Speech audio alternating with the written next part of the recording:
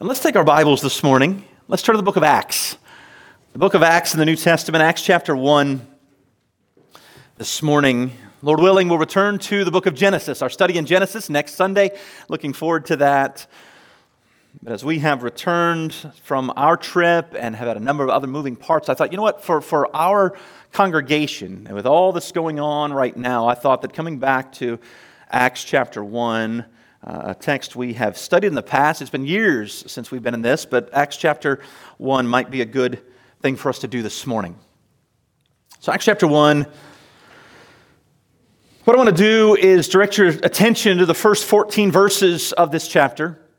We're not going to go through them in detail, but I do want to go through them. I'm going to read them first and then kind of meditate on them with you this morning. There are some important truths for us that I believe will, if we'll let them, if the Spirit of God will do it, breathe confidence into our souls with regard to what our commission from our Lord actually is. We've been given a job to do. We've been given a mission. We need to ask ourselves some questions about it this morning and wrestle, I think, with the question of our engagement in it. And so I want to call us to that today. So to begin with, let me just start by reading the first 14 verses. I'll put it on the screen. You can follow along there in your Bibles. But Acts chapter 1, beginning at verse 1, we read this. In the first book, O Theophilus, I have dealt with all that Jesus began to do and teach until the day when he was taken up, after he had given commands through the Holy Spirit to the apostles whom he had chosen. He presented himself alive to them after his sufferings by many proofs, appearing to them during 40 days and speaking about the kingdom of God. And while staying with them, he ordered them not to depart from Jerusalem, but to wait for the promise of the Father, which he said, "You have heard from me. For John baptized with water, but you will be baptized with the Holy Spirit not many days from now."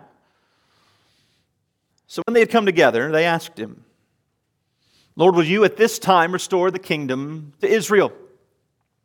And he said to them, "It is not for you to know the times or seasons that the Father has fixed by his own authority, but you will receive power when the Holy Spirit has come upon you, and you will be my witnesses in Jerusalem and in all Judea and in Samaria and to the end of the earth." And when he had said these things, as they were looking on, he was lifted up, and a cloud took him out of their sight. And while they were gazing into heaven as he went, behold, two men stood by them in white robes and said, "Men of Galilee, why do you stand looking into heaven? This Jesus who was taken up from you into heaven will come in the same way as you saw him go into heaven." Then they returned to Jerusalem from the mount called Olivet, which is near Jerusalem, a Sabbath day's journey away. And when they had entered, they went up to the upper room where they were staying, Peter and John, James and Andrew, Philip and Thomas, Bartholomew and Matthew, and James the son of Alphaeus, and Simon the Zealot, and Judas the son of James.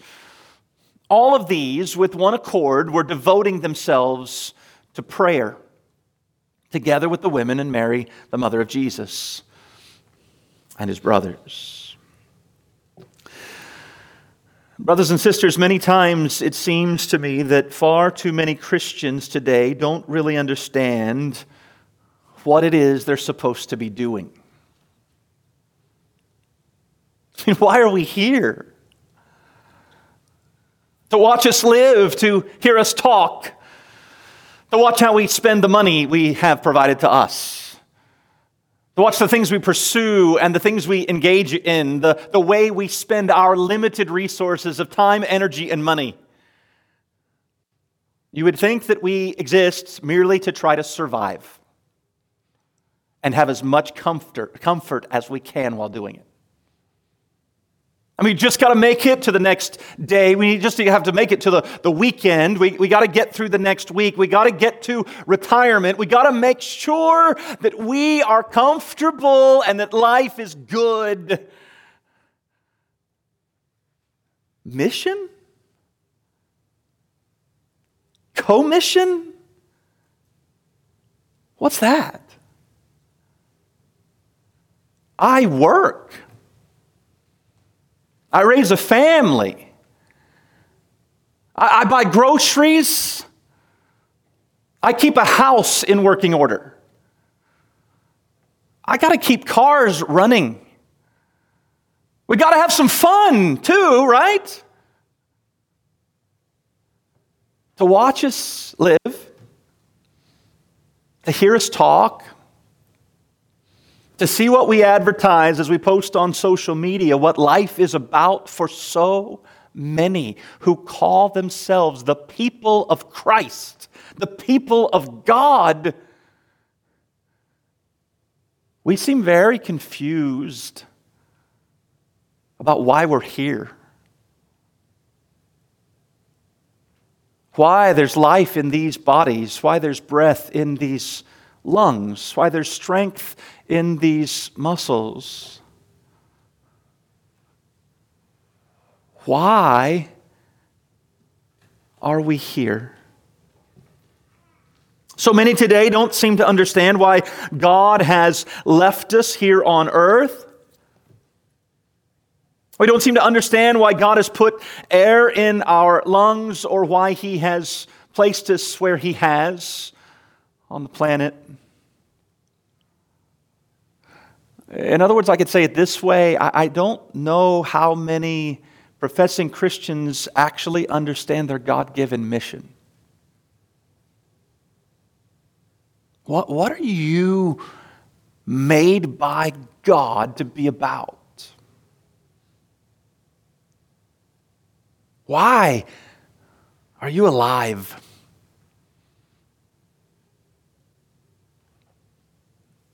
This morning, what I want to do is I just want to take a few minutes and I want to work through this passage. I want to meditate on this passage with you because I think it shows us four key truths. I believe that if we understand them, it will help us to embrace and live faithfully in the mission we have all received from Christ Himself. But we need to ask ourselves the question: will I acknowledge from the outset that there are things that I need to understand better than I do? There are things He has given me that I should engage in more faithfully than I regularly do. Well, the first thing I want us to see this morning is simply this. I want to state it this way. Friends, let's understand our commission. I want you to understand your commission. What is it that God has given us to do? You know, friends, the story is told of a London Times reporter who many years ago was interviewing people who were working on the construction of St. Paul's Cathedral in London. Big, beautiful cathedral in that city. The architect for the project at that time was a very famous man, Sir Christopher Wren, known for his work of designing and then having built a number of buildings there in London.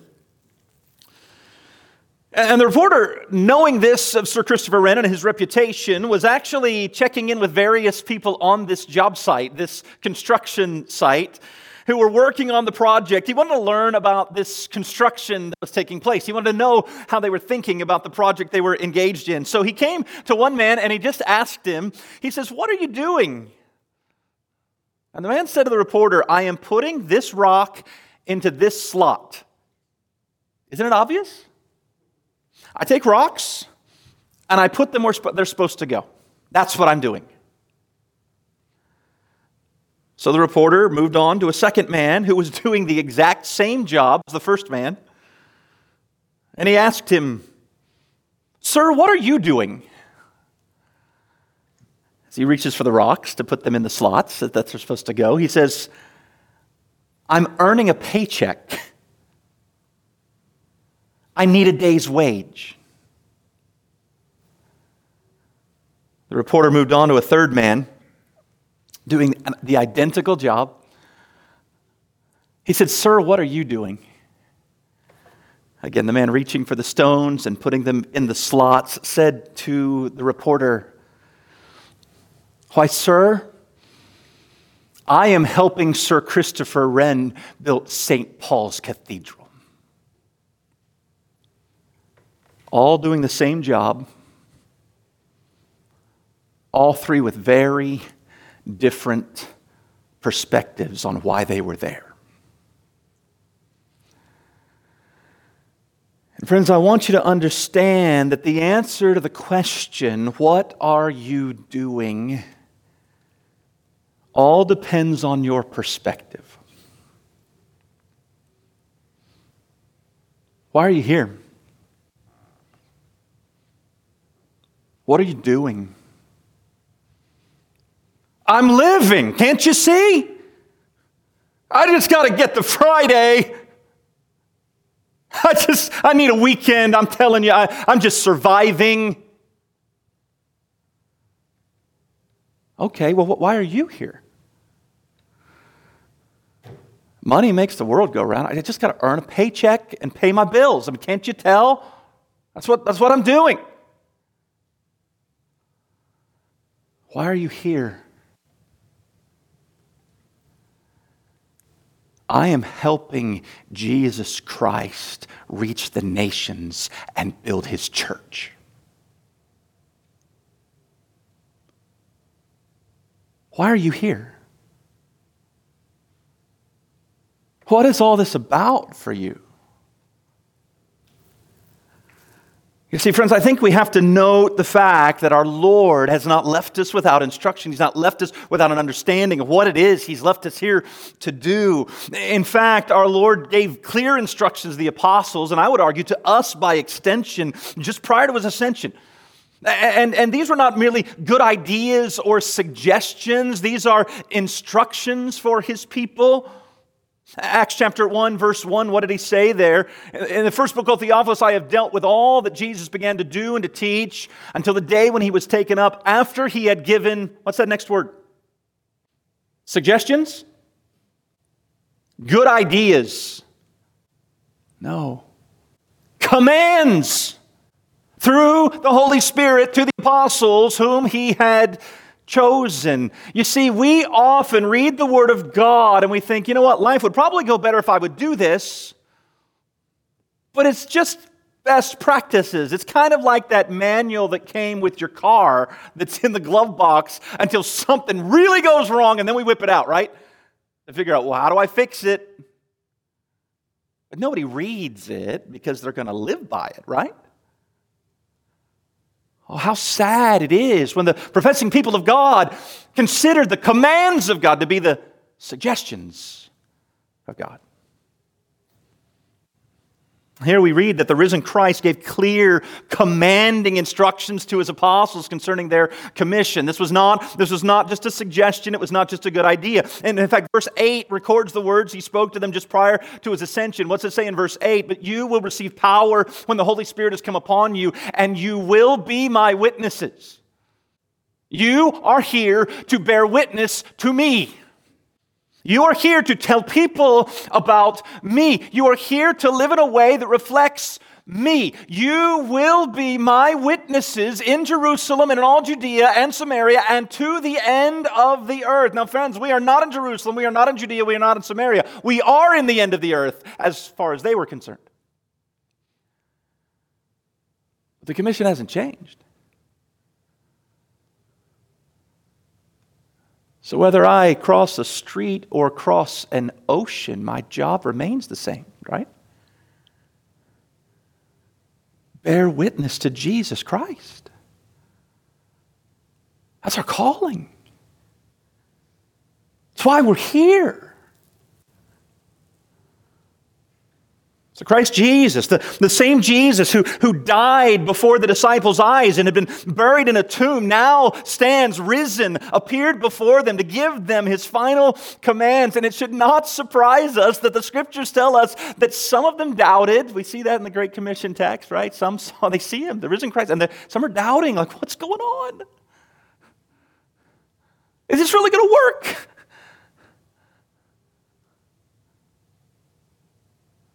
Christ Himself, though, was very careful to give them proofs that He was truly alive, right?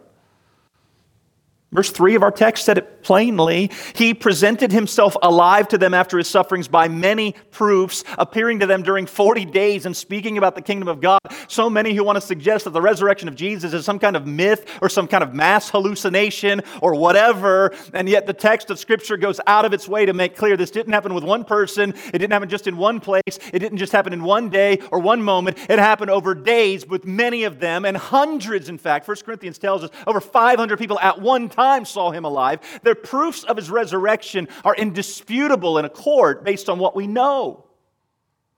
He proved himself and proved himself and proved himself to be alive from the dead. And now this risen Christ, this living one who has proved himself to them, says, now you tell them about me. That's why you're here. To bear witness to Jesus Christ.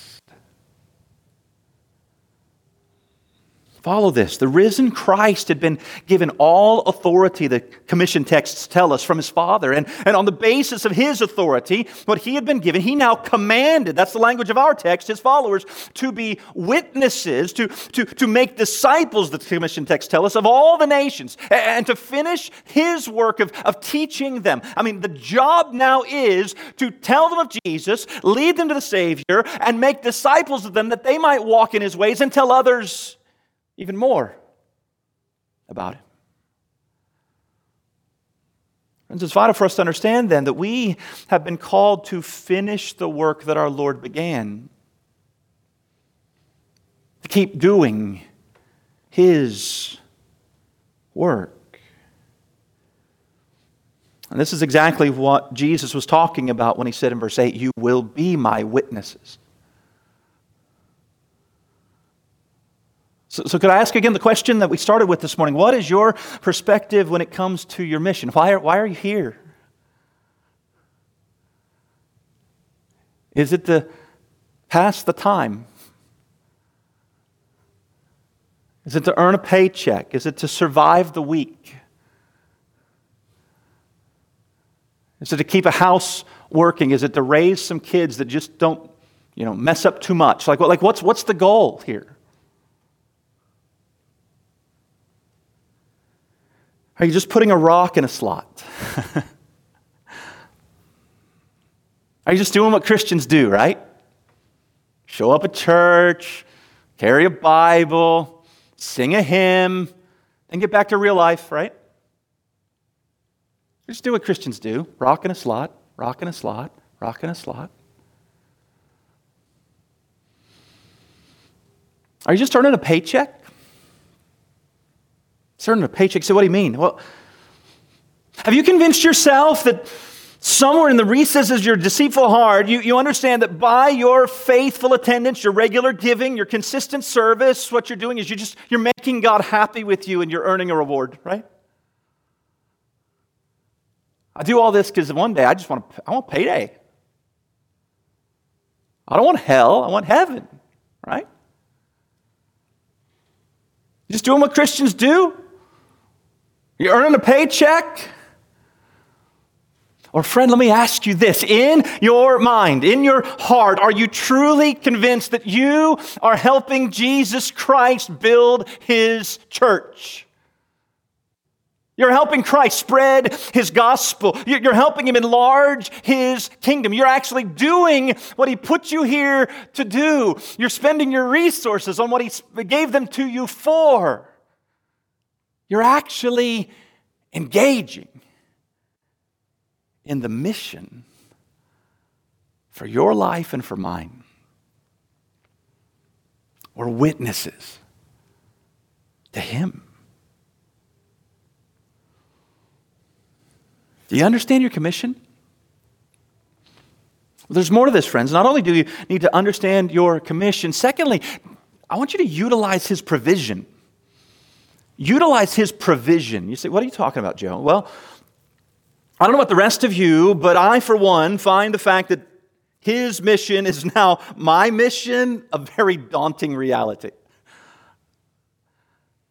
I guess one thing when Jesus came, right, to seek and save the lost, that's Jesus, right? And then we think, then there's guys like Paul, and it's like, okay, I can see how Paul could do this, right? Peter, he was a fisherman turned evangelist and pastor, but, he at least walked with Jesus. I get that one, right? But me? Do what he did? I mean, I don't have enough wisdom. I don't have enough strength or stamina or righteousness or talent or ability. I mean, I got all the excuses, right? I mean, I can think of them. I'm like right up there with Moses on making excuses, right? Right before the burning bush, God's like, I made your mouth, now go speak. And he's like, I can't speak. Like, he keeps making excuses. Like, I'm right there with Moses. I know how to make excuses. So do you. And we do. All the time. I'm too busy. I'm too tired. I'm too weak. I'm too old. I'm too young. I'm too whatever, right? I got too much on my plate to be about the mission that He gave me. I don't have enough power. In the last few weeks, I've been reminded how quickly power or strength can leave us, right? Just get on an airplane and fly 18 hours. Like, you'll find out how weak you can become really quick.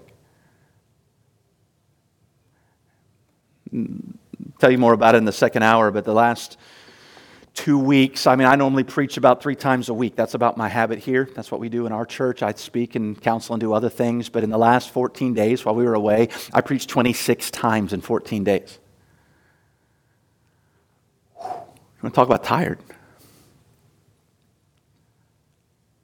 Just like, I don't know that I can even put 2 thoughts together the next time, right? And then God intervenes. We've all got excuses, right? I'm not enough. And we are not enough. We know that. That's biblically true. And friends, this is why, along with the commission, comes the promise of provision. I got to ask you, do you understand what you actually have at your disposal? Do you understand what He has given you? You see, we sit back and we hear about the commission, we're like, oh, I'm not enough. You're right. None of us are. That's not an excuse to not be about the task. He's actually promised us provision.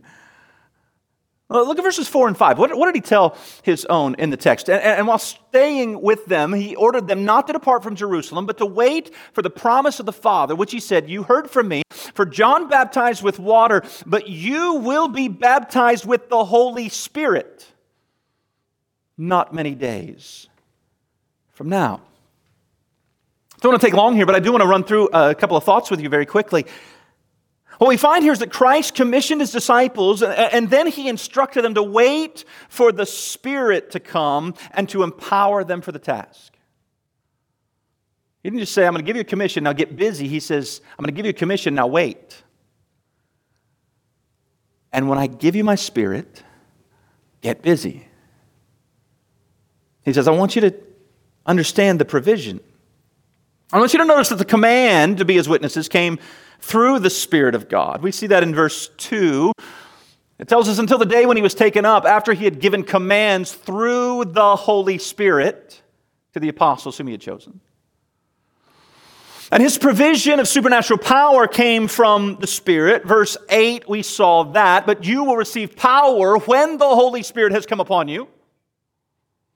So the commands came through the Spirit. The power comes through the Spirit.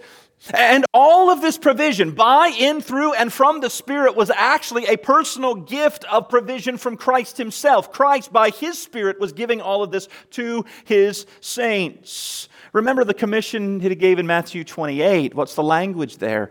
Go therefore and make disciples of all nations, baptizing them in the name of the Father and the Son and the Holy Spirit, teaching them to observe all that I have commanded you. And behold, I am with you, Jesus said. I am with you always to the end of the age. And a little later in the book of Acts, Luke plainly teaches that it was Christ Himself who poured out the Spirit of God on the disciples at Pentecost. In Luke chapter 2, He tells us there plainly, this Jesus God raised up, and of that we're witnesses, being therefore exalted at the right hand of God, and having received from the Father the promise of the Holy Spirit, He who, this Jesus, has poured out this that you yourselves are seeing and hearing. Jesus said, I'll be with you, and what does He do? He gives us His Spirit that empowers, that supplies, that guides and convicts and equips for the task. So friends, what personal instruction, application should we take from all of this that we just run through quickly? Well, I want you to think about it. Friends, in that day, when the disciples were commissioned, they were instructed to wait for the Holy Spirit to clothe them with power. And when He did, they turned the world upside down, the Bible tells us, for Christ.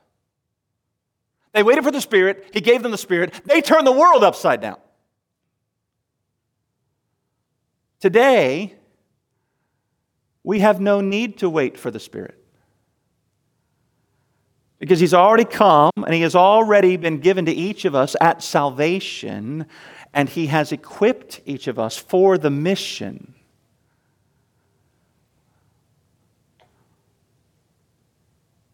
My question is, so what's our excuse again?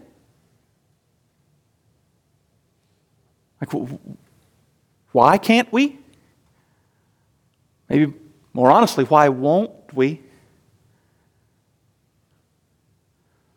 Let's follow this. Can you imagine what it would look like if every single one of us gathered here this morning went out from this place walking in step with, sensitive to the conviction of, submitting to the leadership of, evidencing the fruit of, and utilizing the power of the Holy Spirit of God to minister the gospel of Jesus Christ within our own spheres of influence?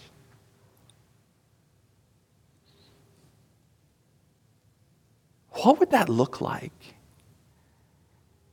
if we stopped fighting with Him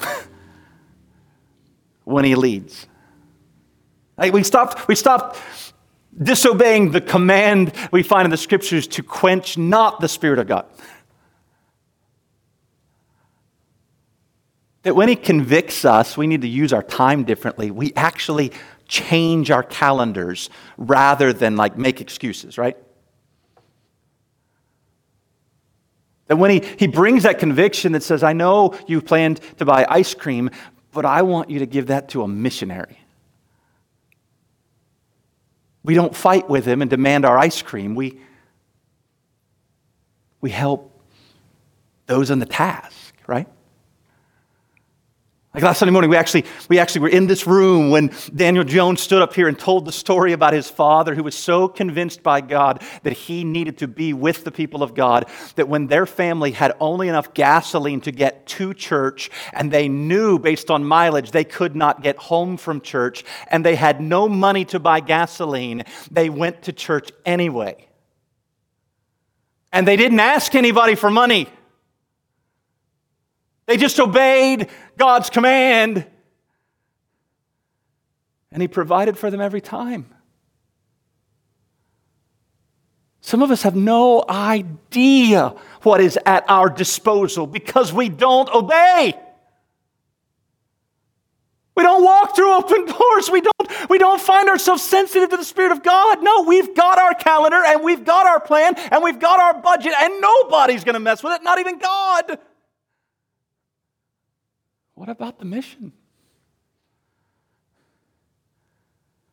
What about the Spirit? What about the task? Why are we here? I think sometimes we become so fixated on our plans and our dreams and our hopes and our purposes that the plans and purposes and commands of God have little effect on us, because at the end of the day, nobody's messing with what I've decided I'm going to do.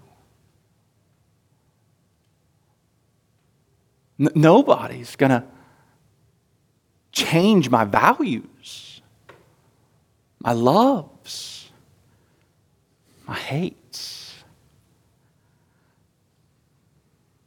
You see, friends, I want you to hear what we're seeing in our text, that this is God's design. This is His provision. He has equipped and enabled and empowered us to continue the mission of Jesus by pouring out His Spirit within us and told us to walk in the Spirit so that we will not fulfill the lusts of our flesh. And some of us give in to the lust of our flesh all the time because what we're doing is not following the leading of the Spirit of God. We just won't let Him lead. We just do what we want and hope He's okay with it.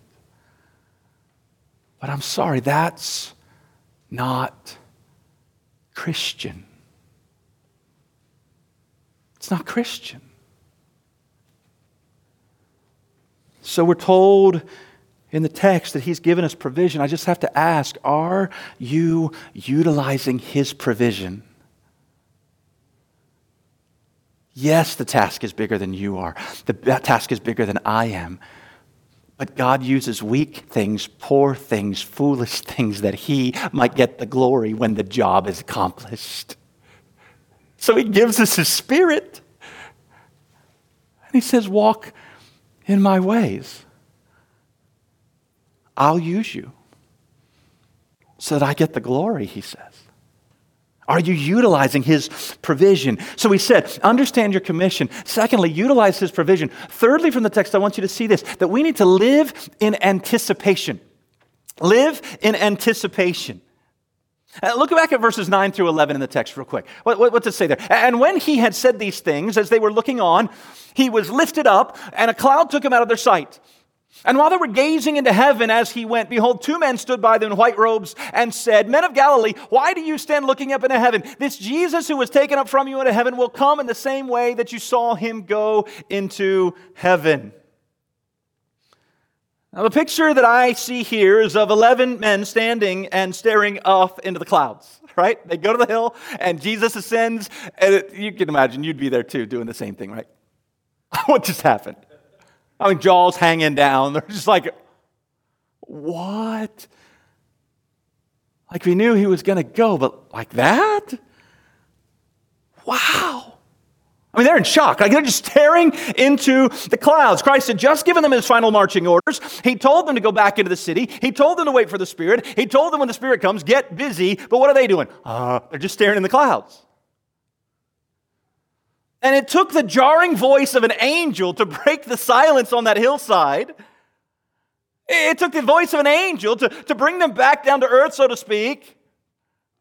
And His question is, there's a simple one. Men of Galilee, why are you standing here looking in the clouds?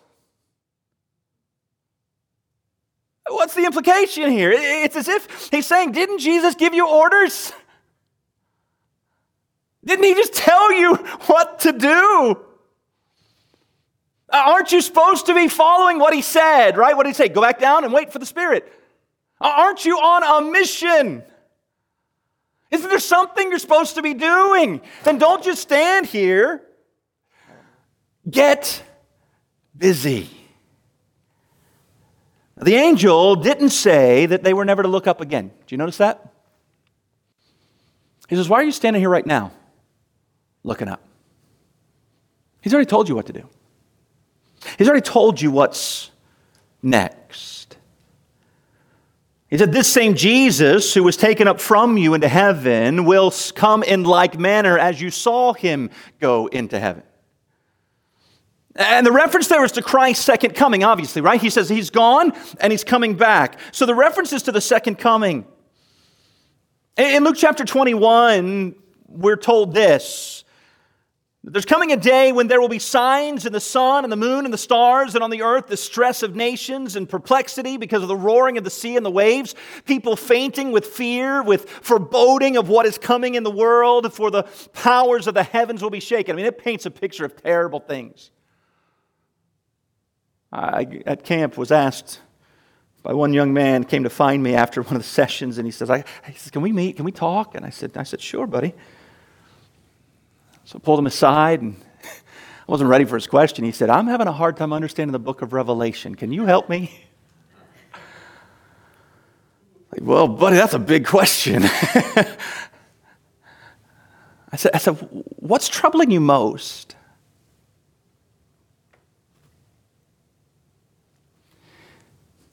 He said, it's going to get bad, isn't it?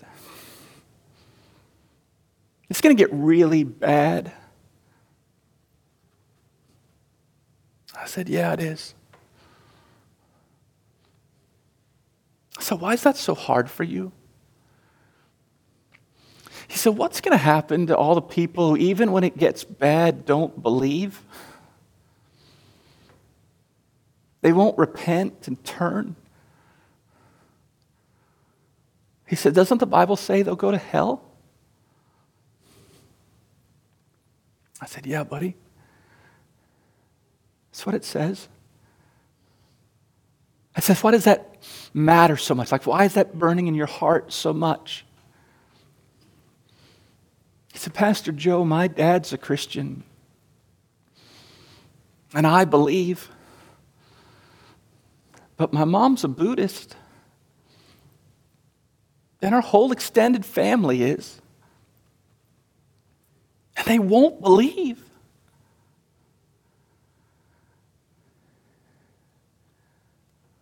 I love the fact that he got something so many professing Christians don't seem to get, because we get all hung up on the whens and the hows it's all going to happen, because we're like fascinated by future events, because it's so cool to discuss and debate and to argue and all this stuff. And what did he say? If what it says is so, that affects my family. And I got to do something with that. Yeah, you do, buddy. What did he say? It's going to get bad, and you're going to see the sign of the Son of Man coming in the clouds of heaven. Power, great glory. And what does he say? Luke chapter 21, verse 28. And when these things begin to take place, he says to believers, straighten up, raise your heads, because your redemption is drawing near. Do you realize that there is a command to look up at the clouds again? Not to stand around staring at the clouds hoping he'll come back and rescue us all. No, there's a time. He says, when you see certain things, look up, because he's on his way. But you realize between the angel saying to the disciples, stop looking at the clouds, and the command of Luke to saying, okay, now it's time to look back at the clouds. Do you realize what the text of Scripture is saying to us? In between those two, stay on mission. Get busy. Stay on task. There's a job to do between then and then. Do what you've been called to do. Yes, believers are told to live expectantly, to live in anticipation of their Lord's return. Even John, the writer of the book of Revelation, made it plain. He sees all of this truth about the fact that Jesus is coming. And the text of Revelation, in Revelation 22 and verse 20, says this, he who testifies to these things says, surely I am coming soon.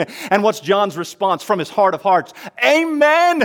Come, Lord Jesus. Yes, we anticipate, we long for that day. But you know that the Apostle Paul had to write an entire letter of the New Testament to a bunch of people who had decided that they were just going to sit around and wait for him to come. They didn't need to do anything. Like he had to tell them, hey, if a man won't work, he shouldn't eat either. And why weren't these people working? Because they were just waiting on Jesus.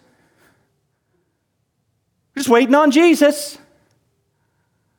And he had to write the Thessalonians and say, hey, stop it. I wrote you one letter to tell you he's coming, but I have to write a second letter because a bunch of you took that as a reason to sell your stuff and sit on a hillside, stop working, stop doing anything, and just wait for Jesus to come. And he says, that's not what Christians do. They don't just sit around and look at the clouds and hope for an ejection seat, right? A rescue plan. No, they get busy on mission until he comes. As we have to ask, how does all of this tie into the teaching we find here in Acts chapter 1? Well, I've often referenced the anticipation that believers should have for Christ's return this way, that Christ is coming. Christ is coming. Be ready. And in the meantime, get busy. We hear busy and we think that's an excuse for all the stuff we're already doing. That's not what I'm talking about. Like Americans wear busy as a badge of honor. I mean, just think about it. If you ask a friend how they're doing, you can guarantee that probably within the first 2 minutes, one of the words that will come out of their mouth is busy. So busy. So busy. Okay, does it mean on mission? Not necessarily. Often it just means busy.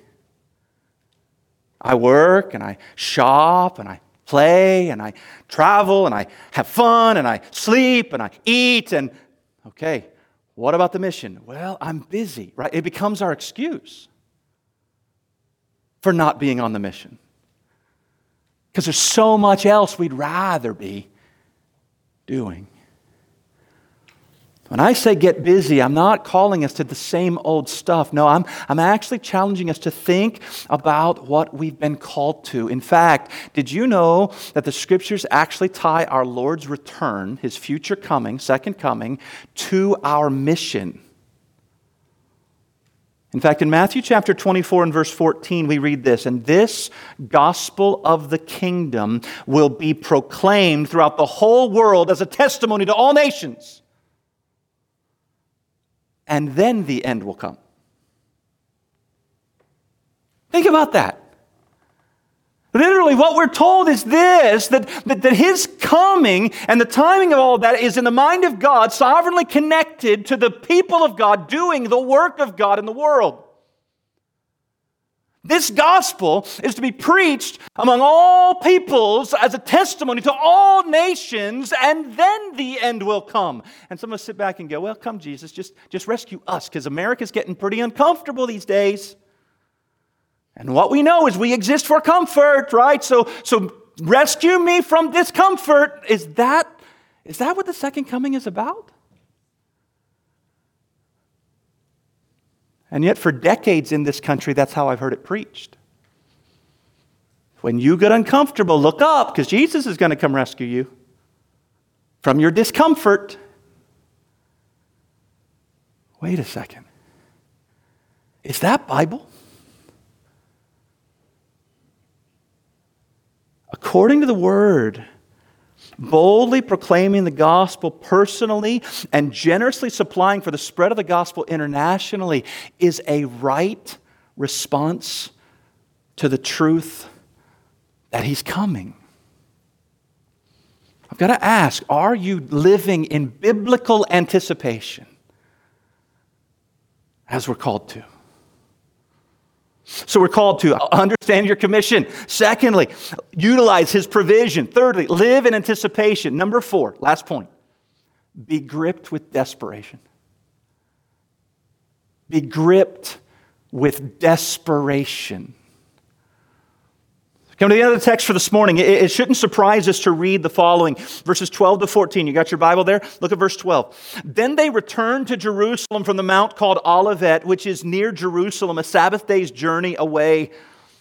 And when they had entered, they went up to the upper room where they were staying.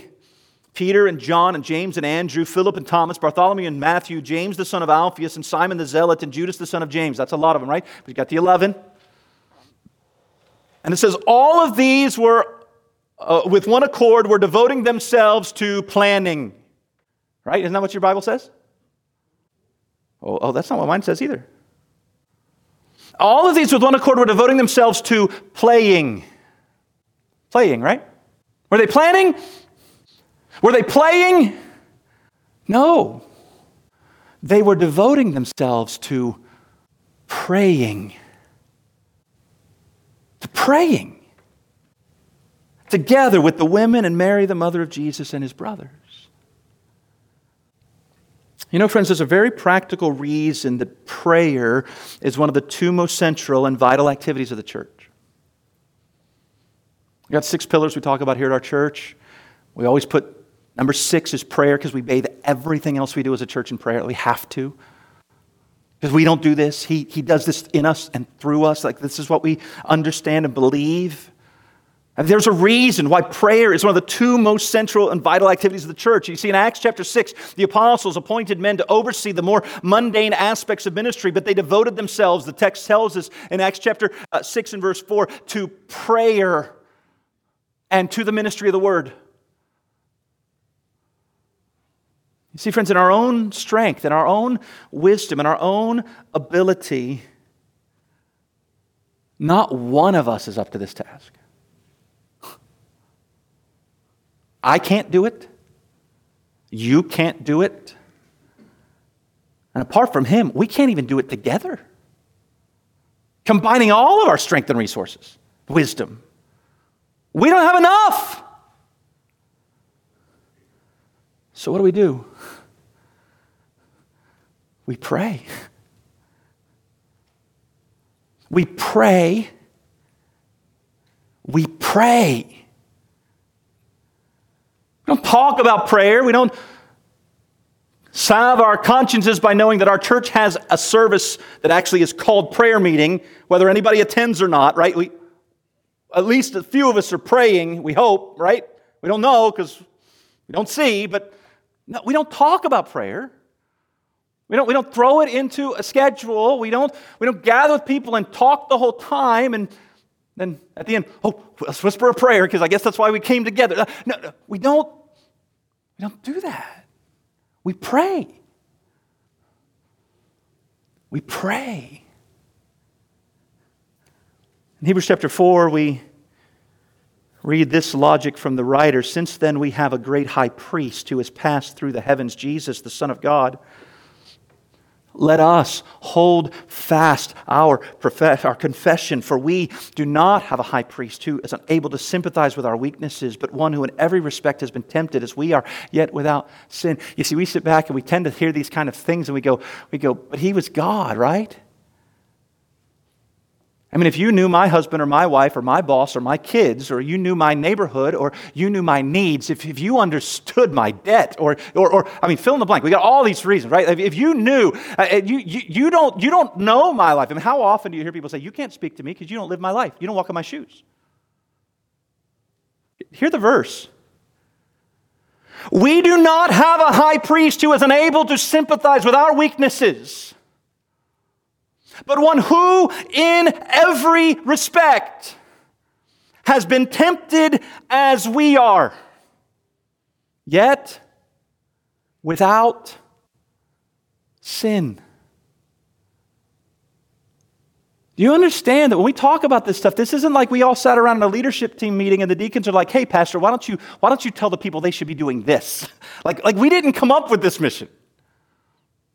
We didn't write this plan. We didn't think this was a great marketing strategy, so here's what we're going to tell them we're going to be about, right? Like that's not how this came about. No, the one who commanded us has walked in our shoes, has felt the weight of every temptation we feel, and has not changed the command. Has not changed His requirement. So what does the writer then say? Let us then with confidence draw near to the throne of grace, that we may receive mercy and find grace to help in time of need. What do? We say, well, He'll understand, so I'm just going to keep doing what I do. No. He understands, so what do? We pray. We pray confidently that when we come to the throne, He'll give us the help we need so that we can be on the task He has given. This confidence we're to have in prayer is all over the Scriptures. So friends, I have to close. Let me just ask you some questions. Friend, do you understand and are you engaged in the mission for which you have been commissioned? Do you understand it? Do you believe it? Is it more than language, more than words? Like, is it life to you? Like we literally do not live to work. Do you understand that? We work so we can live. But we get that so backwards, right? We don't live to work. We work so we can live. Are we about the mission? Secondly, are you aware of, are you utilizing the provision? None of us have enough. None of us are enough. But He's given us all we need. Are you living in anticipation of your Lord's return? Doing everything in your power to see the gospel spread to the ends of the earth? Are you looking forward to and realizing time's running out, like sand through our fingers, we can't get it back, so we redeem the time because the days are evil? I can make the best use of the time. Friend, are you gripped by an ever-increasing sense of desperation for the grace of God that drives you to your knees in prayer?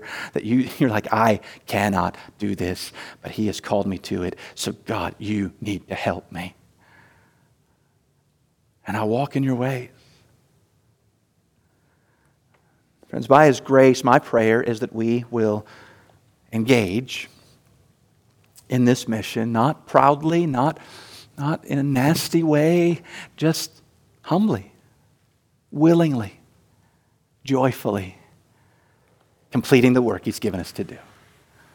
And to that end, let's pray. Father, thank you this morning for your goodness and your grace. Thank you for your mercies. Father, we need your help. And so I pray that you would give it. Even now, as we bring this service to a close and head to our meeting to follow, we ask that you would guide and help. For it's in Christ's name that we pray these things. Amen.